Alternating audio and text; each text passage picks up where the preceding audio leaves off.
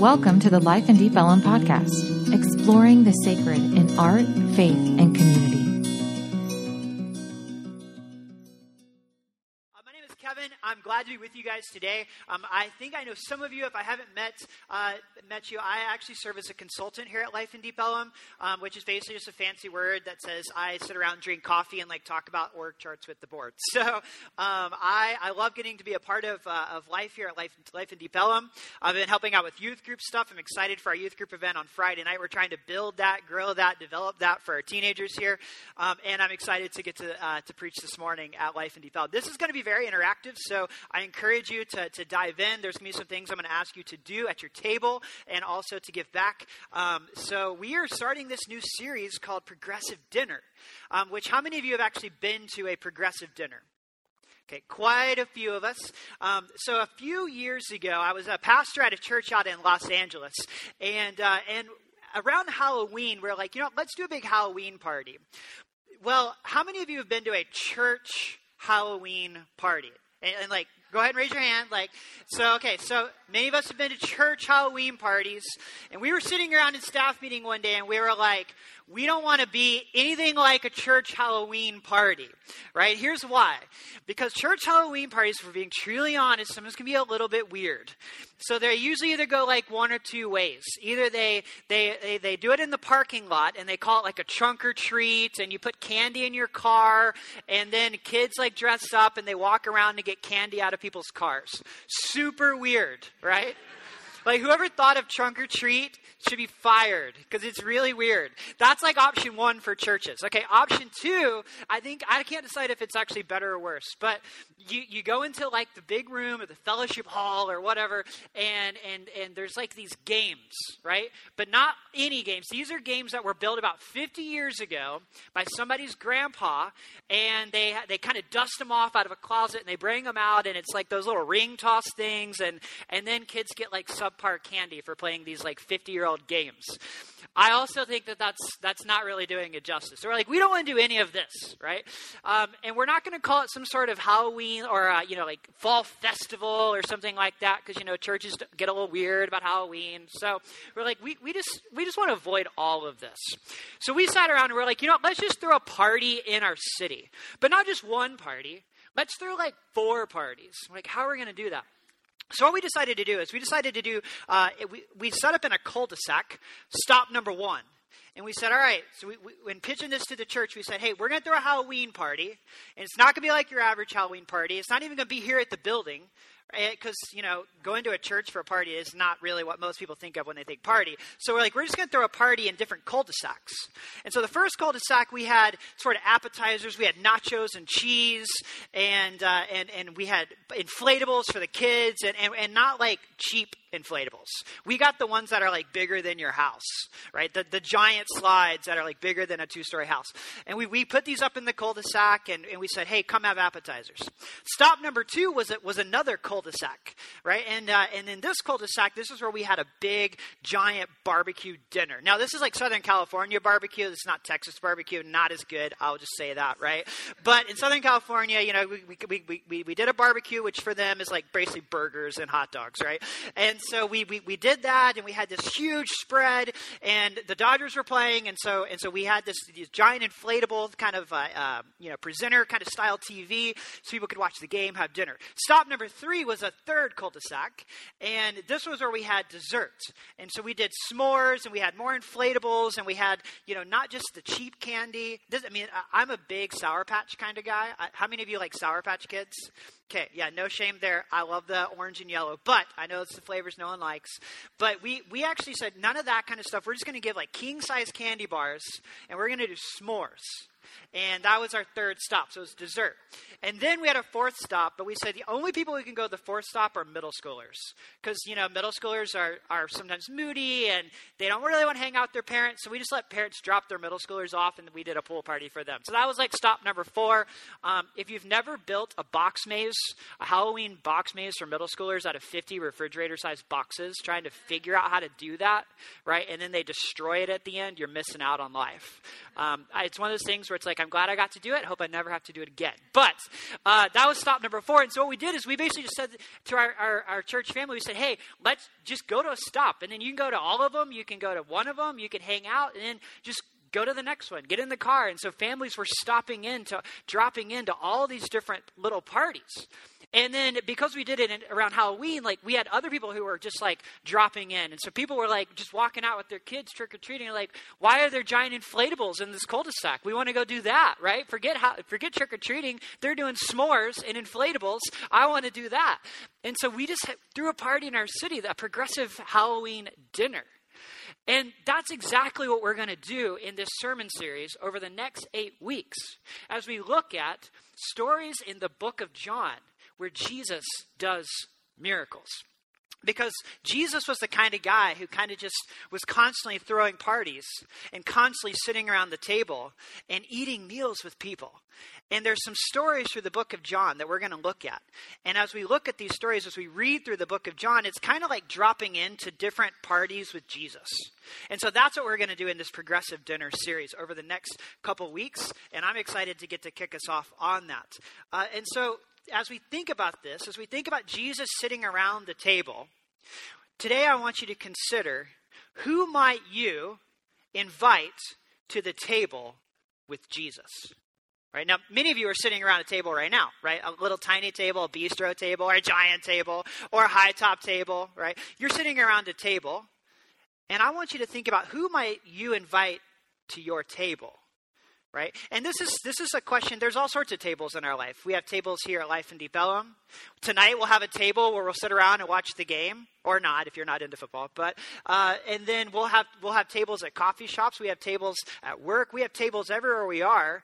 And what we see is that Jesus is constantly inviting us to sit at the table with him. And that's this progressive dinner idea that we're going to look at over the next few weeks as we move up through Easter. So today we're going to be in John chapter 2. We're going to look at the first stop in the book of John where Jesus sits around the table with a group of people. So this is stop number 1 in our next 8-week series. And so today we're going to be in John chapter 2.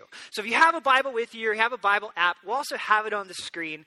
But I encourage you to just pull that out because we're going to be looking at a couple different things today. And this is going to be highly interactive. So John chapter 2 is where we're going to land.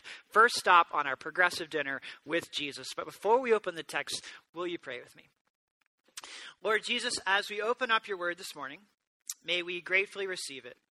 May we clearly understand it. And may we faithfully apply it to our lives. Through Jesus Christ. Amen. All right, John chapter 2, starting in verse 1. So if you need a Bible, Miranda has one in the back. Feel free to grab one from her. But this is John chapter 2, starting in verse 1. So here we go. On the third day, a wedding took place at Cana in Galilee. Jesus' mother was there, and Jesus and his disciples had also been invited to the wedding.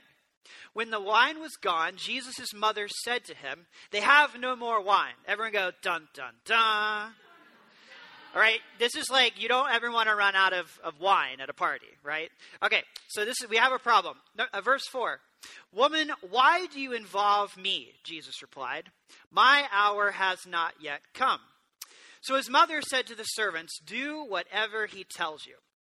So nearby stood 6 stone water jars, the kind they used for the Jews for ceremonial washing, each holding from 20 to 30 gallons. Jesus said to the servants, "Fill the jars with water." And so they filled them to the brim. Then he told them, "Now draw some out and take it to the master of the banquet." So they did so. And the master of the banquet tasted the water that had been turned into wine. He did not realize where it had come from, though the servants who had drawn it knew. So he called the bridegroom aside and he said, "Everyone brings out their best wine first, and then the cheap wine after the guests have had too much to drink. But you have saved the best until now." What Jesus did here in Cana of Galilee was the first of the signs through which he revealed his glory, and his disciples believed in him. All right, so here's what we're going to do today. We're going to take this package and we're going to unpack it in 4 different ways. Everyone say 4 ways. Some of you did not speak for 4 ways. Okay, we're going to get better. I told you this is going to be interactive, right? This is not just me sitting up here like talking a bunch, right? Anybody can do that. All right, so 4 P's. We're going to talk about the place. We're going to talk about the people. we're going to talk about the plot, and then the purpose.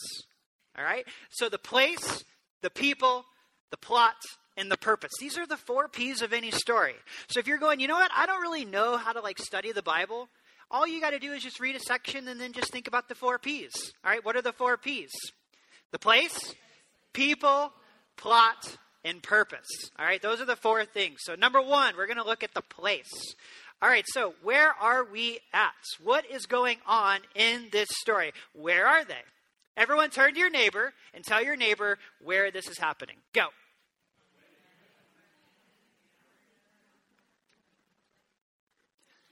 All right, so hopefully you told your neighbor. So your neighbor should now respond back. So where is this place happening?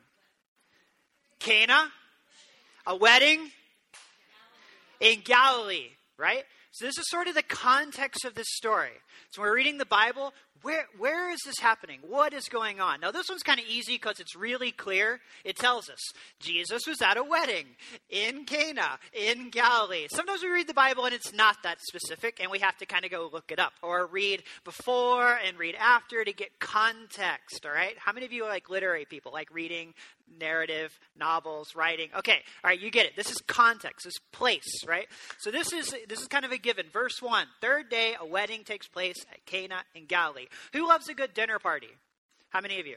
Okay, all of us love a good dinner party, unless you're like, you know what, I'm super introverted, and this is just not my jam. I'm more of like, hey, a small group of people, or I just want to hang out. What, Branda? That's right. Introverts just eats, right? But many of us love a good dinner party, whether it's like a party with our friends or a birthday party or a retirement party. There's always fun to be had at parties. You know who else enjoyed a good party? Jesus, right? A lot of times we think of Jesus as this sort of, nice, kind of godlike figure. And he was, but Jesus also was just a real person who loved a good party. Right? And that's what we celebrate about Jesus, is that Jesus is just like us. He wants to hang out with people. Jesus is social. And a lot of times people wanted to hang out with Jesus at the party. Jesus, in a lot of ways, was the life of the party. Here's what Frederick Bruner says about this. He says, we may highlight Jesus' frequent presence in social settings in every gospel. Jesus was clearly not a recluse, not a hermit, not an unnaturally religious person. He was invited to meals and parties, and he came to a number of them. I want you to focus on that. I love what Bruner says. Jesus was not an unnaturally religious person. When I think about Christians in the world today, I think about a lot of people that go, this is weird, right? And you know what I'm talking about, right? There's just some weirdness in Christianity sometimes. Not everywhere, but in a lot of places. And Jesus just is this normal guy. And he's God of the universe, but also a guy who likes having a party. And those two merge together in Jesus. And when he invites people to the table, you can imagine people wanted to hang out with this guy because he didn't look like the church. He didn't look like the religious leaders in the temple. And they're like, we like this guy, right? We would never invite the Pharisees to our party. They're super awkward. But we'll invite Jesus because he's doing something different. See, Jesus was an unnaturally religious person. He didn't just hang out in the temple with all the other priests. He didn't just do religious things all the time. He hung out with people that did not look like church. And that's what made him so popular. Right? He hung out in places where, like, if it's, I work in religious settings. I work at a seminary and I work in churches. And sometimes it's like, if I were to go to some places, some people might go, why are you there? And that's exactly the kind of places Jesus went to. Right? He went to places where if you and I went to, people might start to question, why is this person there? Right? And that's where Jesus loved hanging out. Because he hung out with people in just crazy places. People with diseases, social outcasts, people with sin. He just hung out with people that the church never wanted to hang out with. And in John 2, Jesus is at this massive party. Right? So this wedding takes place in Cana. Jesus is with his disciples. And they've all been invited, and the wine is gone, right? The wine runs out. They have no more wine. So we see the place. He's at a wedding in Cana, in Galilee, big party, right? And what's cool about this is that in this time period, parties would have lasted for like a week. A good wedding feast wasn't just like a one thing like at a reception. It was a week-long event. So that's sort of the context we have to think about. Is Jesus is not just at a party. He's at like a week-long reception for this wedding. So they had to have a lot of wine, right, for this kind of event. This wasn't one night. This is a week. That's what they did in this time period. So for the wine to run out, this is sort of a big deal. So Cana, wedding, party Jesus, and now party foul because they ran out of wine. So that's the place. Let's go to number 2. Who's there? Start shouting out names of people that were there. Did John say Mary? He said Jesus' mother. Now we can then infer Mary. So anyway, that was a little bit of a tricky one. Jesus' mother, right? Disciples. Who else? The bridegroom, the father of the bride, master of ceremony. Yeah, the person sort of throwing this party. Who else? Servants, Jesus. Do we say disciples? Okay. Holy Spirit. Yes, of course. That was your Jesus juke right there, right? Yeah, brothers, right? And so when we see this, we get this sort of view of who was there. Right? But I want to focus on one person. We're going to focus on the mother of Jesus, Mary. Right? So we always focus on Jesus. Let's just focus on Mary for a second. So here we go. So what does Jesus' mother say to him? What does she say? They have no more wine. Right? And Jesus says what? He says, woman. All right? We're going to talk about that for a second. Right? But he says, woman, this is not my time, right? Why do you ask me about this, right? I'm just here as a guest. I'm just here hanging out, right? Give me a break. But I would imagine, see, we get kind of confused on this sometimes. Why does Jesus' mother ask Jesus to perform a miracle in this situation? Well, there's sort of 2 different reasons why this could happen. Number 1, it could just be that Jesus' mother is super pragmatic. She just needs more wine. So we don't see Joseph in this story. Chances are Joseph has probably died. We don't know for sure. But Joseph really sort of disappears off the scene earlier in the story. And so for a series of years, we haven't heard of Joseph. So in this story, we just assume that Joseph is not in the picture. And so because Joseph may have died, Jesus may have become the breadwinner, kind of the guy, the man of the house, right? And so his mother may just be going, hey, you're the one responsible for going to buy the wine. Right? I'm not going to buy it. Just give me a glass of wine. And so it may just be super pragmatic. The other side is maybe there's some spiritual divine thing where his mother's going, this is your moment, right? You can do a miracle, right? You're divine. You're the God of the universe and also my son. And I can have a proud mom moment, right? If you're a mom, think about that moment when your kid does something special. Right? If you're a mom that puts on like the bumper sticker, my kid is an A+ student, right? This is Mary doing that, where she's like, I can be a proud mom when Jesus like saves the day, right? We don't really know her reasoning here, but what does Jesus say? Nah, I'm good. But there's a word that he uses here in English that we can get stuck on. So I don't want us to get stuck on it, but what's that word? Woman, right? Can you imagine telling your mother, woman, right? I don't know about you. I grew up in the South. Like, it would have been a beating, right, I think. No, I think my mom would have absolutely killed me, right? She would have been like, what did you say? And then she would have said, wait till your dad gets home. And then I would have been even more scared, right? But this is a weird one because Jesus says woman, right? And we kind of go, that seems kind of weird. What, is Jesus being rude? Well, who gets to say this? Who gets to say this? The Son of God, right? And we don't really know why Jesus used this word. I'm gonna throw out an idea. This was written in original Greek. And anytime we take Greek and we try to translate it to English, it gets messy, right? And so not every word translates exactly right.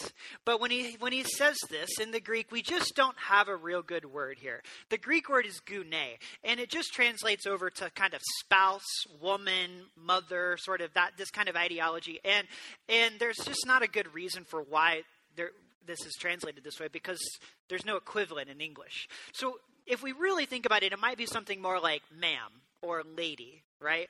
And ma'am probably sounds a lot better than woman to us, right? And so we just kind of do the best we can with translating this over to English.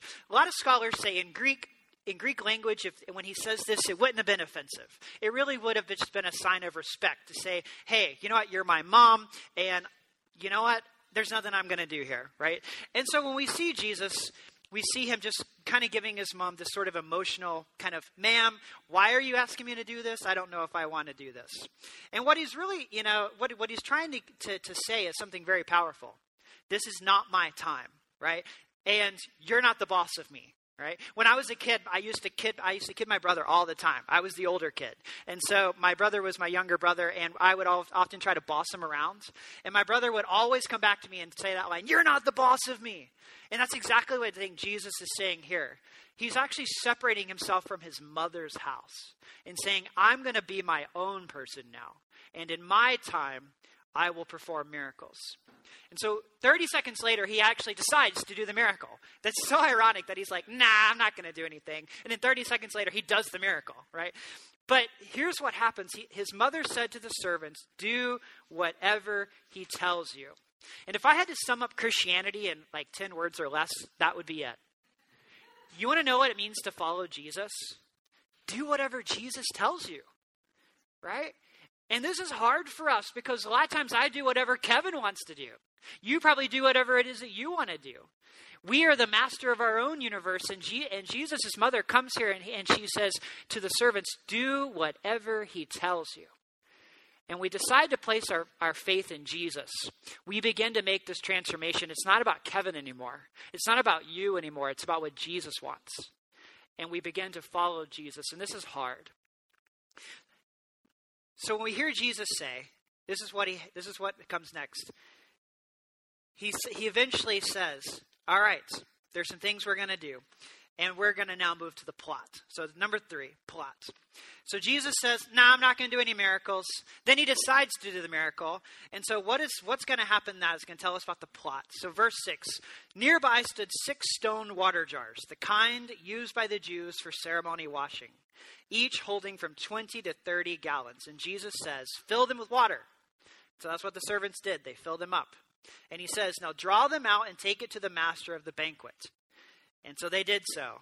And the master of the banquet tasted the water that had been turned into wine. He did not realize where it had come from, though the servants who had drawn the water knew. So when we think about the plots, right? We've talked about the place. We're at a wedding in Cana in Galilee. There's a bunch of people here. Jesus is here. His disciples are here. The mother of Jesus is saying to Jesus, hey, this could be your really cool moment where you turn some water into wine and you solve the problem, right? And then we get to the plot and we see that Jesus actually decides to do a miracle. And this is the first miracle recorded in John. Can you imagine being one of the servants? So there's these big pots, right? And Jesus says, fill them up with water and then put the lid on and then draw out some water and take it to the master of ceremonies. Now, I want you to think, if you were a servant and Jesus asked you to do this, what might you be thinking? Yep. This is going to get me killed, right? Are you crazy? You just asked me to put water in a pot and then take it to the master of ceremony and tell him it's wine, right? These servants, some of them may not even really fully grasp who Jesus was. They don't know that he can do a miracle. And so for them, they're probably going, this is not going to end well, right? Yesterday, I was doing some skiing up in Colorado, and one of my colleagues was like, hey, I haven't went skiing in like 20-some years. And I was like, great, this is awesome, because that means you're not going to be better than me, right?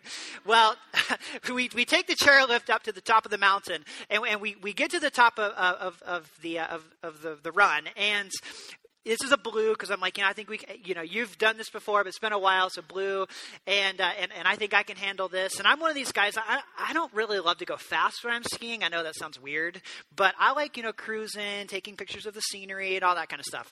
And so we get to the top and we start looking down and it's like kind of straight down. And he's like, hey, I'm just going to go for it. And he just goes. And I'm like, oh, you're better than I thought, right? And so I'm just like, all right. And there's not a lot of snow right now in Colorado, so there's all these rocks that you can see down there. And I'm just like, this is going to end very poorly. And I just said, all right, well, let's go for it. And you just point your skis down and you start to go, right? I didn't know if I was going to wipe out down there. I didn't know what rocks stood in my way. I didn't know what grass would pop up. But that takes faith that, you know what, I'm going to go. And that's exactly what happens with these servants. Right? This is when they step out and they go, I'm going to draw some water out of a pot and give it to my boss and tell him it's wine. I'm just going to hope that this guy knows what he's talking about. Right? And sure enough, what happens? Right? The master of ceremony calls the bridegroom aside and he says, everyone brings out their best wine first and saves the cheap stuff for last. But this is the best wine I've had yet. And it says that what Jesus did was a miracle, revealed his glory, and his disciples believed in him. He's completely floored. The wine is this amazing wine. And the master of ceremony is going, gosh, where did this come from? And at this point, who knows that this came from Jesus? Only the servants, right? So the plot is that Jesus does something really cool, but no one really knows about it. And that brings us to our purpose. And that's where we kind of wrap all this up. Right? When we think about this, I want us to think about two things that we can take away from this story. We've seen the place. We've thought about the people. We've examined what happened in the story. And now we kind of walk away with what's the purpose. When we're reading the Bible, that's always the most important part. What's the purpose? Because there's always a purpose then, and then there's a purpose for us now. Let's think about the purpose. I want us to think about two things. The first one is this. Jesus gives us a new way. Everyone say new way. Jesus gives us a new way. And here's how. When he says to his servants, gather those stone pots. What were those stone pots used for? Ceremonial washing, right? So this was basically pots that the Jews would use to wash themselves, to clean themselves before they went to a meal. Now, in the Old Testament, this is what the Jews would do. They had all these rules and regulations on how to clean yourself because they really believed in being pure, in being clean, in bringing yourself perfected to the situation, right? Because they had messy lives. They literally walked down dirt roads. And so there was both a tangible, I need to be clean to eat, and I also need to be clean of my sin. And so there was this ideology that we would wash and wash and wash and wash with water to purify ourselves before presenting ourselves to God. This is what the Jews focused on consistently. And Jesus says, take that pot, and they're probably going, those pots with the cleaning water, what are you doing? And for him to say, I'm going to turn that water into wine, means that Jesus is doing a new thing.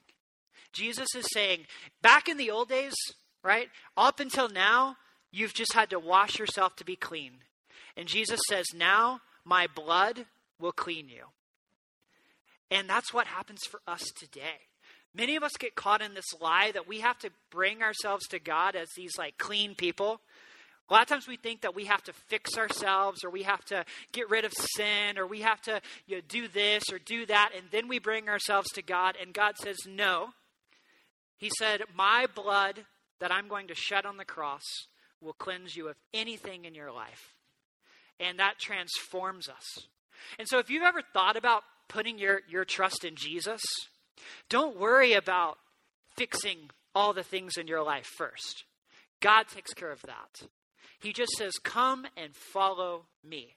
Jesus gives them a new way because he takes the dirty cleaning pots and he turns it into beautiful, amazing wine. And that's what he does in your life.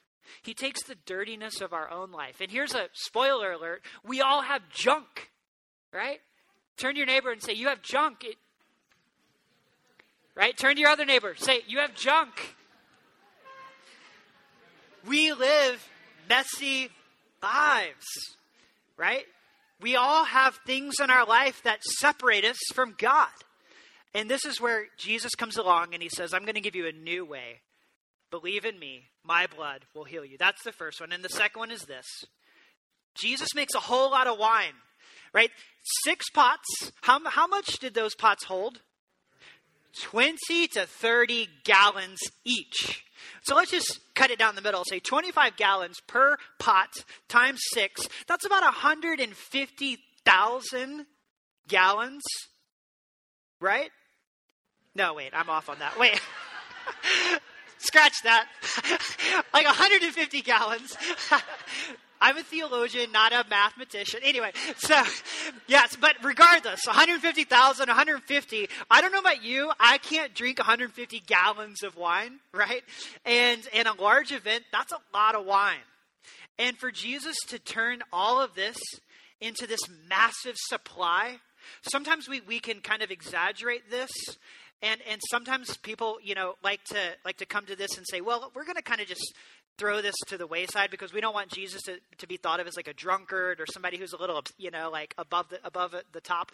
But I think the reason why Jesus does this, why he creates so much wine for them, is because he's showing us that up until that point, the world had sort of been empty. And he says, I'm coming onto the scene. And when I show up, we're going to overflow. We're going to abound. We're going to have more than enough. And I think there's some imagery here that Jesus has for them in that time period where they go, wow, you have this amazing wine that you've been holding out on, and it's overflowing. We have more than enough for this week. I want you to think about your life. Right? It says the servants filled the pots up to the brim.